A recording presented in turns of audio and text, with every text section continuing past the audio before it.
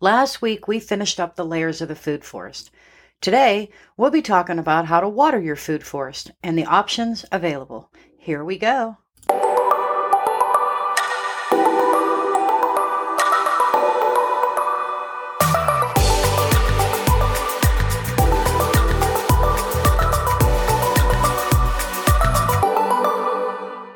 Hi, and welcome back to the Prepping Positively podcast.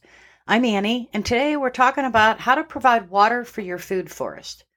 Eventually, you will not have to water your food forest, at least not regularly. In the long term, it should become pretty much maintenance-free for the most part and should flourish from all the rainfall. However, if you're just getting your food forest established, water is going to be an important factor to consider.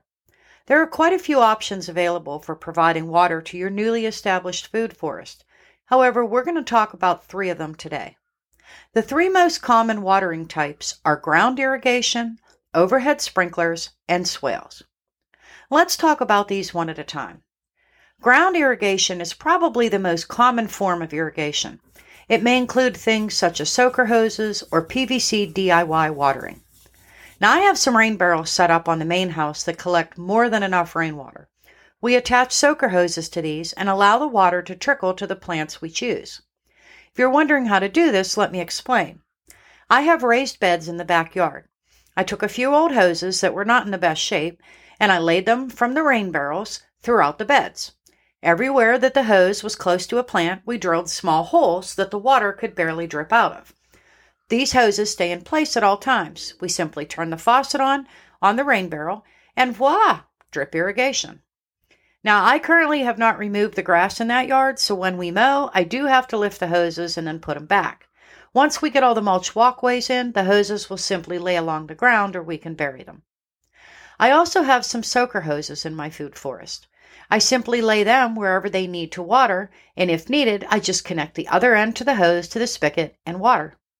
You can make a more permanent watering system that drips out of PVC. You simply run your pipes where they need to go, except you bury all of the pipes except where the plants are. Then you drill tiny holes randomly to allow the water to spray to the nearby plants. The PVC system is ideal, but it does cost to buy all the fittings and the pipes to get started. In the long run, though, it will last longer than any hose, so you have to weigh your options here. The second option for watering is with overhead sprinklers. This option includes a sprinkler attached to the end of a hose and can be moved and placed wherever it is centrally needed and does the most coverage. The sprinkler can be put away when it's not needed. Now, I use a tripod sprinkler from Home Depot. I love it because for a large area, it works well. Now, mine covers 80 feet easily, but that'll depend on how much pressure your hose puts off and how long the hose is, too. Sprinklers are great. However, they do need to be moved.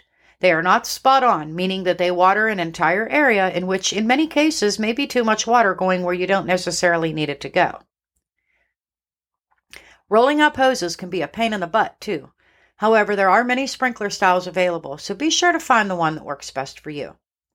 The third option is by using swales. Now, this is one area that I have not really become educated in simply because I live in a sand pit, basically, with completely flat ground. A swale is basically a raised mound of dirt that allows the water to stay or run where you need it to go. Like I said, we have a lot of sand, so it really isn't going to do any good. Unless it's really pouring down rain, the water goes right into the ground way before we could direct it to go anywhere. Now, I do use concrete blocks and logs strategically placed so that the rainwater, when it is running, does not wash out certain areas, but swales aren't really for me. You could search YouTube for some videos on how to create swales if you think you might want to try them. So now you're aware of 3 different methods of watering your food forest. Do any of these work for you? Don't be afraid to try new things on your property. If something doesn't work, try something else. Okay, get ready for next week. We're going to go into the specific plants for your food forest. So until then, happy gardening.